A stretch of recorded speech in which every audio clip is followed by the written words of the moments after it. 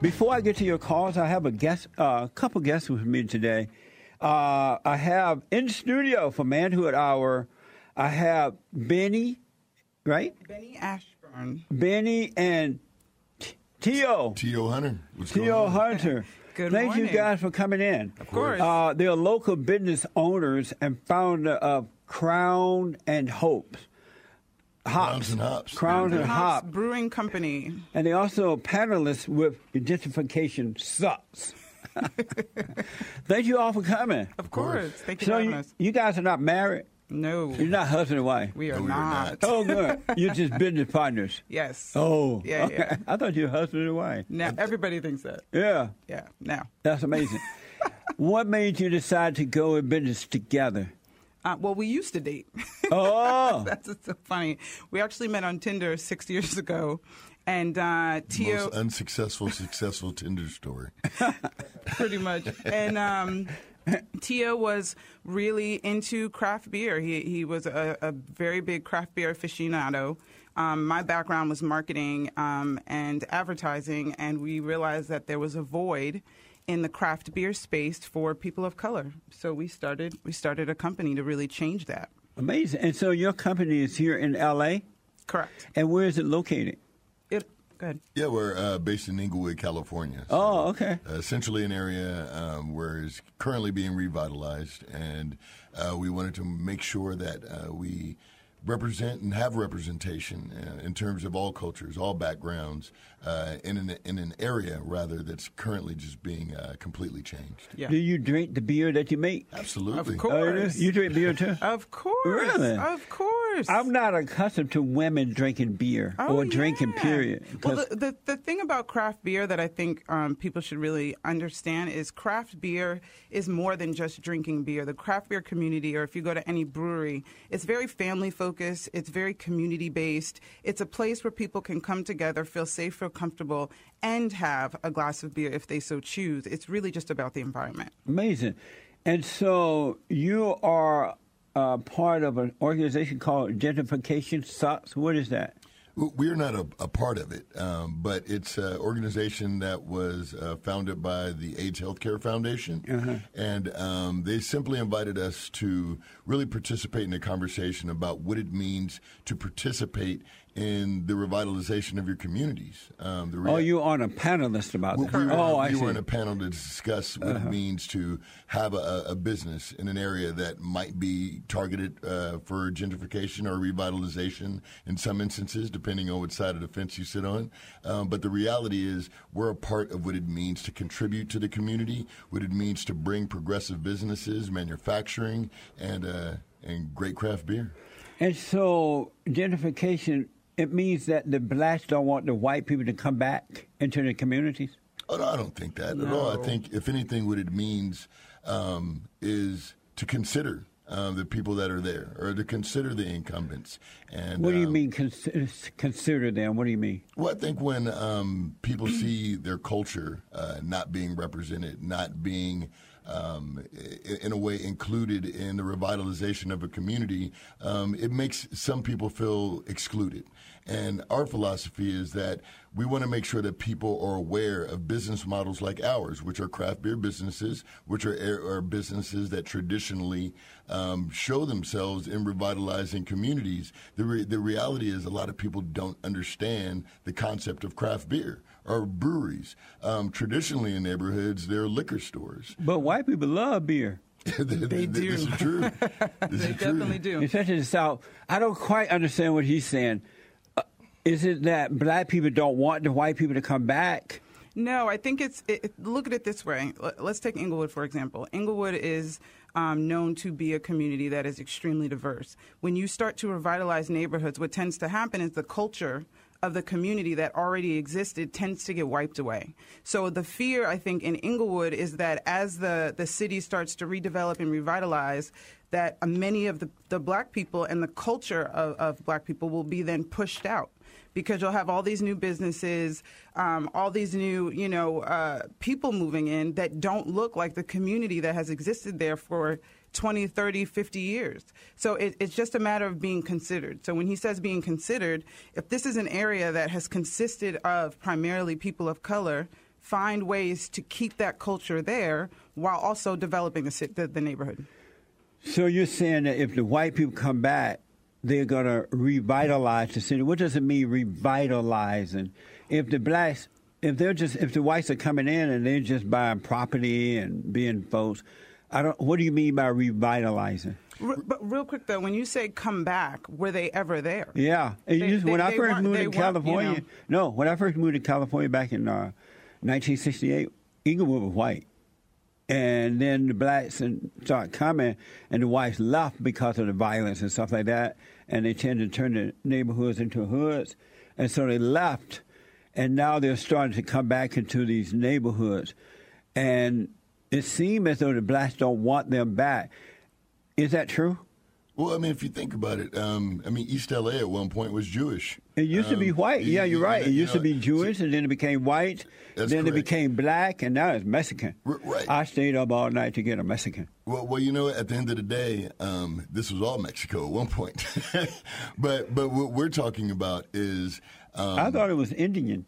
Indian, Aztec. I'm sure there are many cultures here. So I'm just trying to get a real clear understanding. Of course. The blacks are upset because the whites are coming back, not anyone else coming, right? Well, you go ahead. Yeah, I think if anything, again, when you talk about our business, which is the business of craft brewing, right. Out of 7,500 breweries in the country, less than 1% are owned by people of color. Right. And if you see that model, which is a progressive model, a model of entrepreneurship, a model of ownership, of owning what goes in your body, owning what happens in your neighborhoods, these are the things and these are the businesses that have not been exposed to communities of color.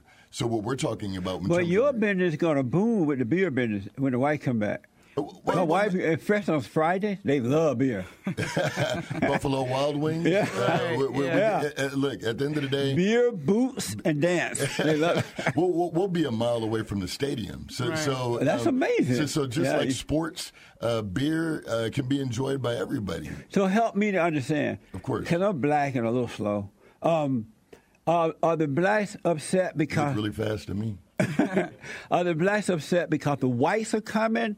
Or are they upset because the Mexicans are coming, the Japanese, the Chinese, and the whites? They don't want any of them coming. They're upset because they feel like they're getting pushed out of the community. By the whites? Whoever is coming into the community. And who is coming? Whoever is coming in. It could be white. It could be, it could be anyone. It's the very sole purpose of pushing them out. They don't want to be pushed out. But if they own the land, let's say that the blacks own the land, they bought houses and they own the lands and not renting the land. Right. How can they be pushed out because they don't have to sell? You're right. It's about ownership at the end of the day. Yeah. And one of the things that we like to always talk about are paradigms of ownership. You can't be stuck in a paradigm of being a consumer forever. That's right, man. That has to change. But what a lot of people also don't understand is it was public and private policy to not give loans to people of color at one point in L.A., in Inglewood. So when you think about a collateral effect of that mindset of being a renter, being a leaser, not being an owner, that starts to set in. And one of the things that we always preach are paradigms of ownership. So you agree that they don't want any of the races back, not just the white people? It's not.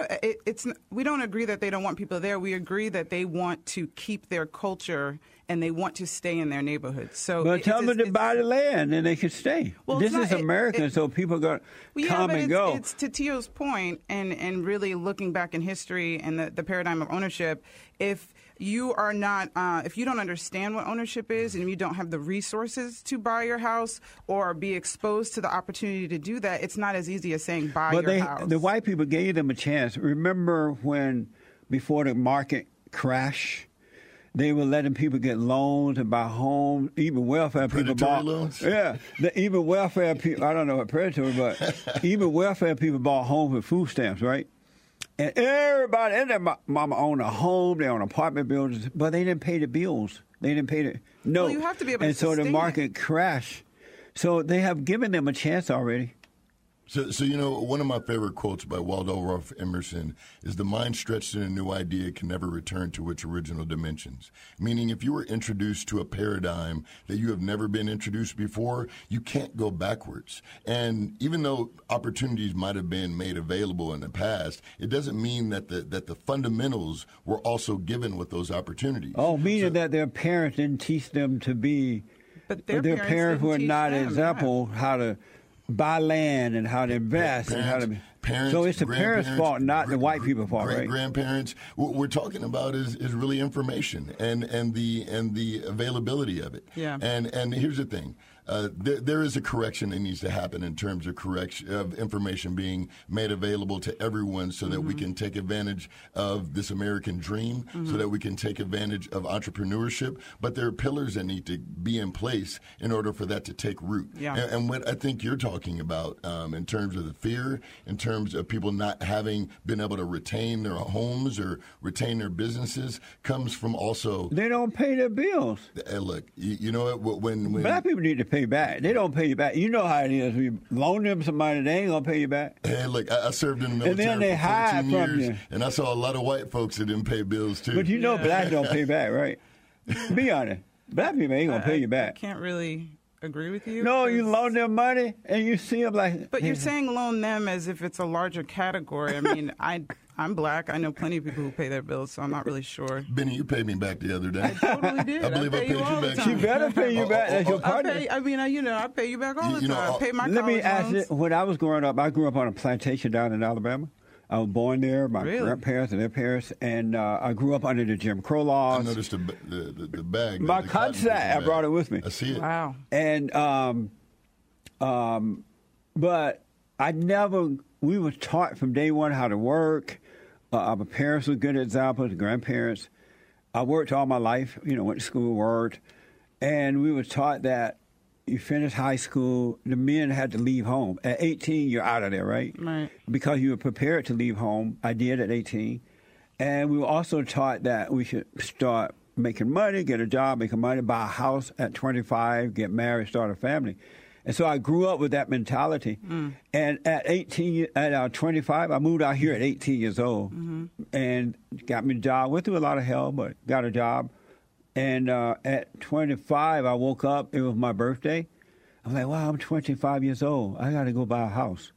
I had no money for a house, no down payment or anything. But it was just instilled in me to do it. Yes. Right. And so I went out and introduced myself to a realtor. And she took me around. She's like, how much money do you have to put down on the house? I'm like, nothing. Zero money, right? She said, all right, we'll just look and see what happens. We finally saw a house that I liked right down the street.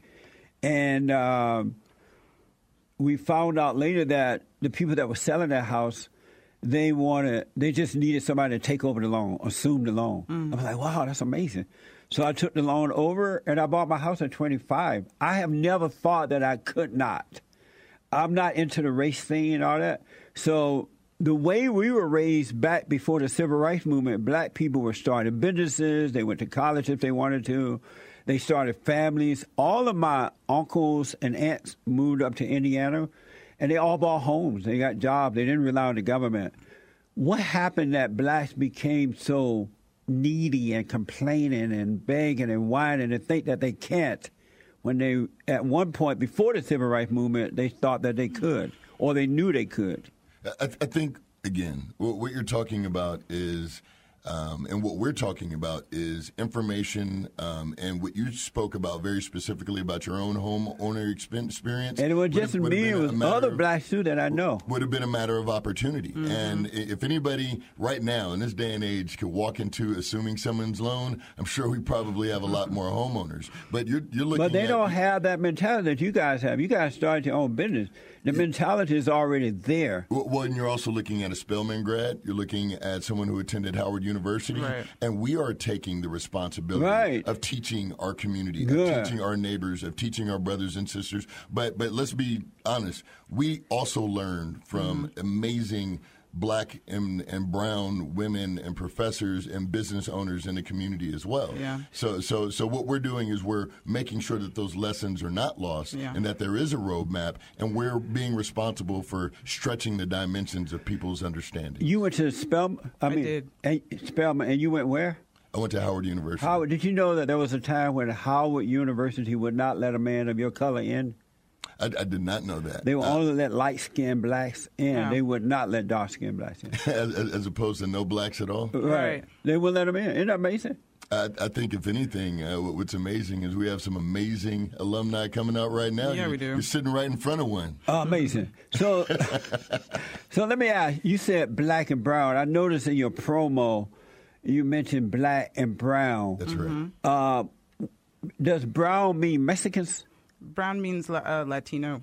Why do you guys include the browns? The browns don't like the blacks. Why do black people include them rather than just saying everybody? Whites and because when you say brown, it sounds like you're excluding the whites and you just want the Mexicans and the blacks and the Mexicans. So why do you just say black and brown instead of everyone? We say black and brown because brown being the gambit pigment. Right. The black and brown. We say that very specifically because our company was really started on filling and speaking to a void that existed in the craft beer community. As you said many times, white people love beer. You see them at these breweries. You see them with their families being communal, having conversations. What you don't see are people of color in these spaces, people of color enjoying these same comfortable environments and spaces in the craft beer space. So our focus is to really represent and introduce the brown and black culture into the craft beer. So we're not excluding anyone. But you should see how it can sound that way, right? When you say black and brown. We can understand how it sounds that way, but I think if you go to a brewery and you look around and realize there are no people of color, there's nothing, we're not excluding anyone, we're just welcoming more to the table. And we're introducing more people to a space because they don't exist. One other question about this gentrification deal. Black people, not all, but most, they bitch when the white people leave the neighborhoods. Like, we come in and the whites are leaving, right? And then when the white people come back, they're bitching.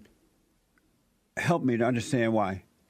They damn if they do it, they damn if they don't. I'm not really sure what you're talking about. You know how the black people complain that when they move into the white neighborhoods, the white people start moving out. They start selling their property and moving away. I've never heard that complaint. Yeah, I have. I've never heard that complaint. Yeah, they have. Actually, I grew up in Altadena, California. Oh, cool. Altadena is a nice area. Altadena is a beautiful area. Yeah. And it was also an area when there were a lot of people that migrated either from the South or from L.A. Right. They actually took spaces in the hills of Altadena, in the spaces in Altadena, and the neighborhood stayed beautiful. And to I think the point you're trying to make, unfortunately, I didn't experience that. Going to John Muir. So you guys have never heard the blacks complain that the whites leave when they come in? No, again, and like I was going to say, I grew up in Altadena, Pasadena, home of Jackie Robinson as well. One of the things that they just had a hall of fame to where they introduced new people into the hall of John Muir. And one of the things that everyone, white, black, female that graduated from that school experience was that it was one of the most diverse and interesting experiences that they ever had that armored them for the world. So very much like we noticed in the craft beer space, which wasn't diverse and didn't have an inclusional element to it, we realized that we become better armored to handle and solve and make suggestions for unity, when we have diversity. Did you grow up in California too? I grew up in New York. And Harlem girl. You've never heard them complain that the white people leave when they come in? No. You've never heard it? No. We're opening the the treasure chest right now in D-Live, folks. We'll open it. Can I hold you guys just for a few minutes? Of course. Okay. I'm going to hold them over for a few minutes, take some few calls. I got to take a break. Back in a moment. Joel, that's Joel. Y'all met Joel? Hello. What up, Jay? He black. How you doing? We're going to do the D-Live and treasure chest here in a minute, Joel. Okay. Let me just finish this. What I want to do is for you to tell the folks how to find your beer company, to come there and drink as much beer as possible. Yeah. So we you can follow us now on social at Crowns and Hops, ANDHOPS, on our Instagram, or you can go to our website, crownsandhops.com, and really just follow the journey. We're set to be open around fall 2020, and our brewery, Brew Pub, will have food. It'll be a place you can bring, your kids, your families, have, beer and wine. It'll be a really great place for family. Amazing. And one of the things that I found out recently is that my great-great-grandmother was a brewer. Oh, yeah? And she had a business It's in the blood. Louisiana. It's in the blood. It's in the blood. But one of the things that, we know and we've realized is that craft beer is a neutralizer. Yeah. And it's an opportunity for people to find out where they're closer than they are farther apart. Absolutely. And we're excited to when bring I that first together. heard about your company, it reminded me of Alabama. And the South. I grew up in Alabama, as I said, but I've been to Texas a lot. Yep. And they have these beer places where they dance and drink beer, just have a good time, and people do come together and discuss issues and all kind of things can happen there. It's a neutralizer. Yeah. You can be sitting next to someone that you would never think you'd be sitting next to in a brew pub and find out you have so much more in common than you think you do, and that's really important, especially now. And what is the website again? It's Crowns, CROWNSAND, Hops, HOPS, Crowns cool. and Hops. And that's intended to remind the people that they're always deserving of something premium in their life. Yeah, Amazing. absolutely. Well, we're heard around the world by everybody and their mama, so Amazing. hope that you guys They get did busy. amazing. Amazing. Amazing. I got to ask you this. This is a Manhood Hour. Every Wednesday, the last hour is Manhood Hour. I'm a man. And we are rebuilding the family by rebuilding the man, right? It's amazing. So I want to know, first of all, you guys used to date. We used to. How long did you date? 3 years. 3 years. Really? And how is it that you're able to be friends after breaking up and go into business together and all that? Do we look like we're friends? Right. We Yeah, made each yeah, other. look happy. When we built the business together, we built it on friendship, and I think we realized because again we started this business 6 years ago, and we realized that we were building the community first before we knew we can actually open a space, and so many people would come up to us, and some in tears, some just saying thank you for representing us in a way that no one does. Thank you for talking to us. Thank you for creating these safe spaces for us. And we realized once we broke up, what we were making was bigger than us. And we had to keep going. We had to do it for the community. We had to do it for the change that's really needed in our culture. And we just kept going. Amazing. And so, Benny, Tia. Tio, this manhood so hour, man. You better get the name right. I know, Tio, T-E-O. Tio. Yes. So, is Benny controlling? That's funny. Benny is our CEO. I'm the head of brewing operations. And the irony is probably the first human being in history that brewed was probably a woman, which is funny. Yeah. So how about while dating, was she controlling? I wouldn't say controlling. I think one of the things that allowed us to come out of the relationship still as business partners is we have a respect for each other's skill set. Mm-hmm. And, she literally is probably one of the more organized individuals I've ever met in my entire life. And so, Benny, are you controlling? No, I don't. Did you control Tio? She is. No. What? You are controlling. Okay. Are you kidding? Okay. I'm controlling when it comes to the business. In a relationship, no, I was not controlling. So you obeyed Tio? Obeyed? My God. I don't know if I ever required you to obey. I don't think he asked me to obey him. Did you just naturally obey him? No, I think the only reason we're able to have this business... No, seriously, the only way we're able to stay business partners after we broke up is because of the mutual respect we had for each other. So it wasn't an obey, submissive, dominant sort of situation. It was he respected my stance, my position, what I contributed, and I did the same for him. I'm running out of time here, but I got to ask this. Of course. What is a man? I know what a male is, but what is a man? A man is someone who has integrity, someone who can make decisions without allowing for the ancillary things in life that are not priorities to put a person in a position to not think about the future and not have foresight. So that starts with integrity. And I think if men have integrity with their families, with the young men, with the young women, with their wives, with their elders, I think that showcases the best attributes of a man. What is a man, Benny?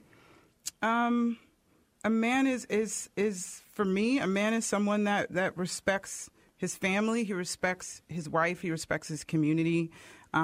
He is a protector of the things that are great and the things that are good, and he stands proud and walks in that glory of being that strong individual for the community. Amazing. Can we take a few calls before I let you guys go? Absolutely. Sure. You mind? Okay, let's go to Daisy out of what up, Daisy? Hey, Daisy. New York. Yay, New York. Okay. Yeah. Daisy, welcome to the show. You're on the air. Hi, thank you for having me. Yes. Thank you so much. I just wanted to call. I just had a question. I asked this in all sincerity. I just wanted to know, what is the purpose of specifying that the business is Black-owned, or that the business is, created from, a black and brown community and all that? Like, is there a specific reason for specifying that? Of course. Simply, like I mentioned before, it's about 8,000 breweries in the country right now. There'll be about 10,000 breweries by the end of 2021. If one demographic is only the demographic that continues to exist in craft beer, then we're going to start having businesses that close down. Mm-hmm. If the consumer base doesn't get more diverse and or the industry itself doesn't get more diverse, then people won't see their reflection, people won't support, and people won't understand, hey, look, not only can I support this Black-owned business, but now that I even understand what craft beer is now, I can go to the next business that maybe isn't Black-owned and still celebrate the things. When you say they won't see their reflection, what do you mean? I mean, seeing other people, and hopefully I answer your question, Daisy, but seeing people that look like them. If anybody... Is that necessary? I think it right, is. that's what I was saying. I don't see why it's necessary. Well, think about... Why can't you just be a business and compete with all the other businesses without having to specify that, it's Black-owned? I just want to understand that. Yeah, absolutely. I think there's another approach to look at it, too. And I think, as Jesse was explaining, you grew up and you were taught to own your home, own your business, and it's leading by example. I think the fact that we're in the craft beer space, a space that traditionally does not include people of color, it's also an opportunity for people to just see that you can get into industries and businesses that you normally are not either welcomed or don't really know anything about. So it's also just sort of leading by example in a way to say it is a Black-owned business in a craft beer industry that is traditionally only white. So now someone can look at this as example and say, wow, I can get into this business. I'm also accepted here. Think about it this way. If you walk into a brewery or any location and realize you're the only white person there, the only white woman, et cetera, over time you might feel uncomfortable. You might not stay. Your experience might not be welcomed. And it isn't that anyone is excluding you or making you feel uncomfortable. It is often uncomfortable to be the only one. But when a person is uncomfortable, that's an insecure person, and they need to deal with their insecurity. Because if I walked into an all-black place or an all-white place, it's not their fault that I feel insecure. I don't know if it's a matter of insecurity. I think it's a matter of feeling comfortable. Yeah. I think it's But we can't make people feel comfortable. Your parents are supposed to do that while you're growing up. Well, you can make people feel comfortable. You can create spaces that What does that are mean, create spaces? You could, like businesses. A brewery or businesses or public places that really represent what the society looks like, which is not just white people. It's not just Black people. It's everyone. So leading with the fact that we're Black-owned doesn't take away from anything. It just shows that there are opportunities that we are able to take and able to grow in this space. It just doesn't exist. It's just something to say opportunities are here for everyone. It's an inclusive conversation. That's all it is. It seems like it's a bit more. It seems like it's a bit more exclusive when you make it about the race. You see what I'm saying? Well, again, because if I was white and I heard you advertise Black and brown, right? Mm-hmm. I'm not going in there. I don't know. There are a lot of white people that love hip hop. Yeah, white people. There's a lot. If you go to the average hip hop concert, you primarily see more white people than you do see black. Really? Absolutely. Amazing. Absolutely. Anything else, Daisy? No, that's it. Okay. Thank you all. Thanks, Daisy. Of course. right. Thank you, Daisy. But they don't call it black and brown in the hip hop world. They just call it bumping and grinding. Bumping and grinding. Oh, my goodness. No, they? Get off my porch. Is that right? No, they just. Tanika, I believe. Taniki is How do you say your name? out of Louisiana. Taniki, am I saying your name right? Pianki, Jesse. What's wrong with you? Tianki, okay. I'm listening to my producer. He said Taniki.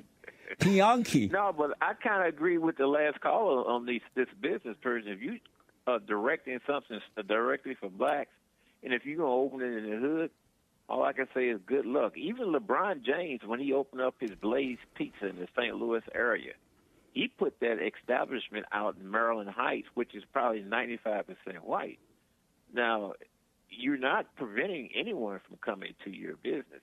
But, here's another thing that you got to consider, too. There's a lot of black conservatives today, and they are not just going to blindly patronize a business because it's black, because the actions of the owner, you may be contributing to highly liberal politicians who enacting policy that goes against that black conservative interest. They're not going to, they're not going to spend the money with you. Well, one of the things that we also realized in beer culture specifically is that there is a reverence for German culture or Belgian culture, traditionally white cultures, if you will. But what about the American culture of beer? What about the American culture of creating ingredients and creating things that get lost because people are simply afraid to have a discussion about where our country has been? You have a whiskey, I think it's called Uncle Nearest whiskey, that essentially started, and I apologize for remembering the whiskey that they were affiliated with, but literally the legacy of Uncle Nearest was buried because people were simply afraid to discuss or even have a conversation about race. Our goal is not to exclude and to not make people feel like we're tearing something down. Rather, we're building a space that rather hasn't been there, and it needs to be there, frankly, for people to support the industry. When we do events, real quick, when we do events, because again, we've been doing this for a while.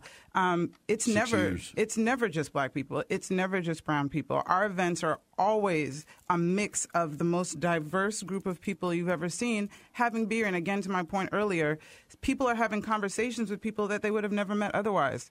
All we're doing is creating a space where everyone can feel comfortable. And the truth of the matter is, a lot of these spaces, everyone doesn't feel comfortable. And we don't think there's anything wrong with creating a space where everyone can feel comfortable. D-Live, this is from D-Live. Brandon M. asked if you know of Garrett Oliver. Yes. That's a homie. He was the founder of Brooklyn Brewer. Absolutely, Garrett's and a good friend. he's black and is one of the most successful craft beers. He absolutely is. Yeah, In the world. In the world, yeah. But he's not using black. He's not saying black and brown. I never heard of it.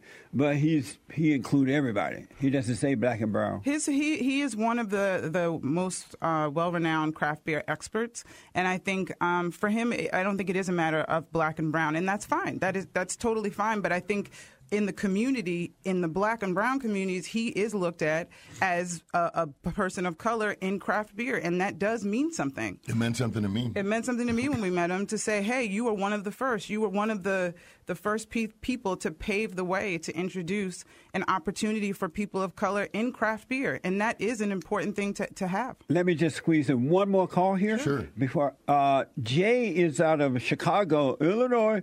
Jay, welcome to the show. Oh, God, I hung up on Jay. No. Accidentally. Come back, Jay. Oh, Jay, call back if you can before they leave. Jay, call me back, Jay. I'm sorry. One more time, tell the folks how they can get in contact with you, where you are, and all that good stuff. Of course, you can find us more notably on Instagram at crownsandhops.com. That's S at the Crowns and S at the Hops. Or you could go to our site, www.crownsandhops.com. Spell out the and. Yep. One last thing from me. I don't understand why you use the black and brown thing. I'm not getting it because Mexicans don't like black people. And in Mexico, black people are second class. Have you ever gone to Mexico? Black people are second class citizens. And in places like Compton, East LA, and all that, there's a war going on between the blacks and the Mexicans, even on Crenshaw Boulevard. Isn't it time to change that? Well, here's the thing. You have a Mexican home brewing club that we are honorary members of called the SoCal Cerveceros.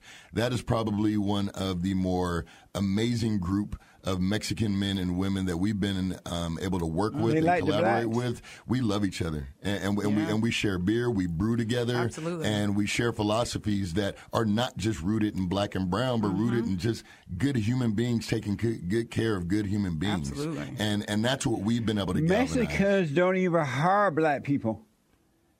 Yeah, hey, look. I don't know what to say to that. I'll rest my case. Jay is back. Let me tell you, Jay, really fast. Let's go, Jay. Sure. Okay. Jay, thank you for calling back. You're on the air with my guest. Go ahead. Hey, what kind of beer y'all got? We have 3 beers, flagship beers right now. We have a stout called Urban Anomaly, which is an American stout with smoked malt. We have a Pilsner called Beat Messenger. That is a true take on an Italian Pilsner that I love. Is nice and dry. And an IPA, which is a West Coast IPA called Elevated Cypher. Super traditional, super clean.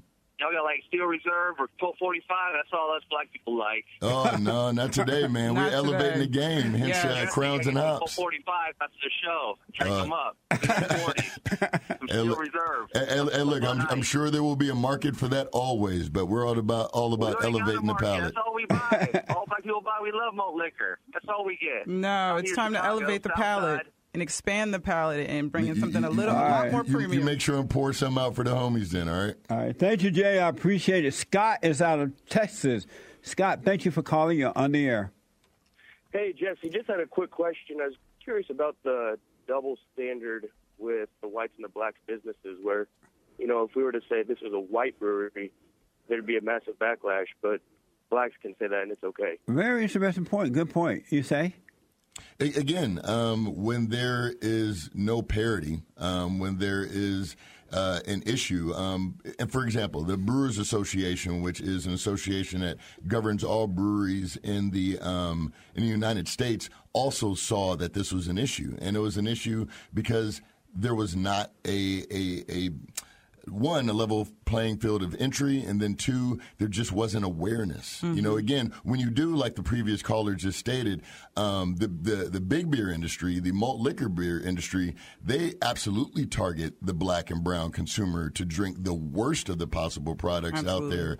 But when you have that same concern about what big beer is doing, sometimes the conversation of black and brown and Latin and Asian even people is left out. So what we're doing is we're just ensuring that people understand that there is a product, there is a business, and there is a space for everyone when it hasn't been so obvious in the past. And I think in regard to that question, we're not saying we are a business for only black and brown people. We have never said that. We've never represented that, and that's never been our message. We are saying we are a brewery that is owned by people of color, and that we are just going to create a space that has some elements of culture that has been absolutely missing from the beer industry. But so there's no inclusion. You do see there's a double standard. White people can't say and do certain things where the black people and everybody else can do and say whatever they want. But our perception is reality sometimes. And I think, I don't know if and again,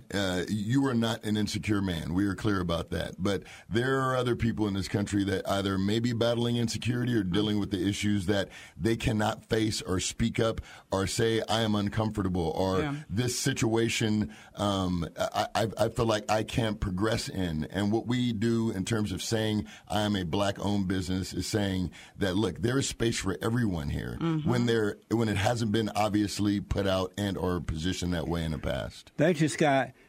Thank you all so much. That was fun, huh? Thank you, Jesse. Thank you so much. That was so much fun. Amazing. And one of the things that we always pride ourselves in is in having the uncomfortable conversation. I love that. That's the only way we're going to come to a solution. Yeah. We don't plan on being right all the time, but we are grateful that you are allowing us to have this conversation Are with you you and your guests. surprised that the blacks hire the Mexicans, but the Mexicans won't hire the blacks?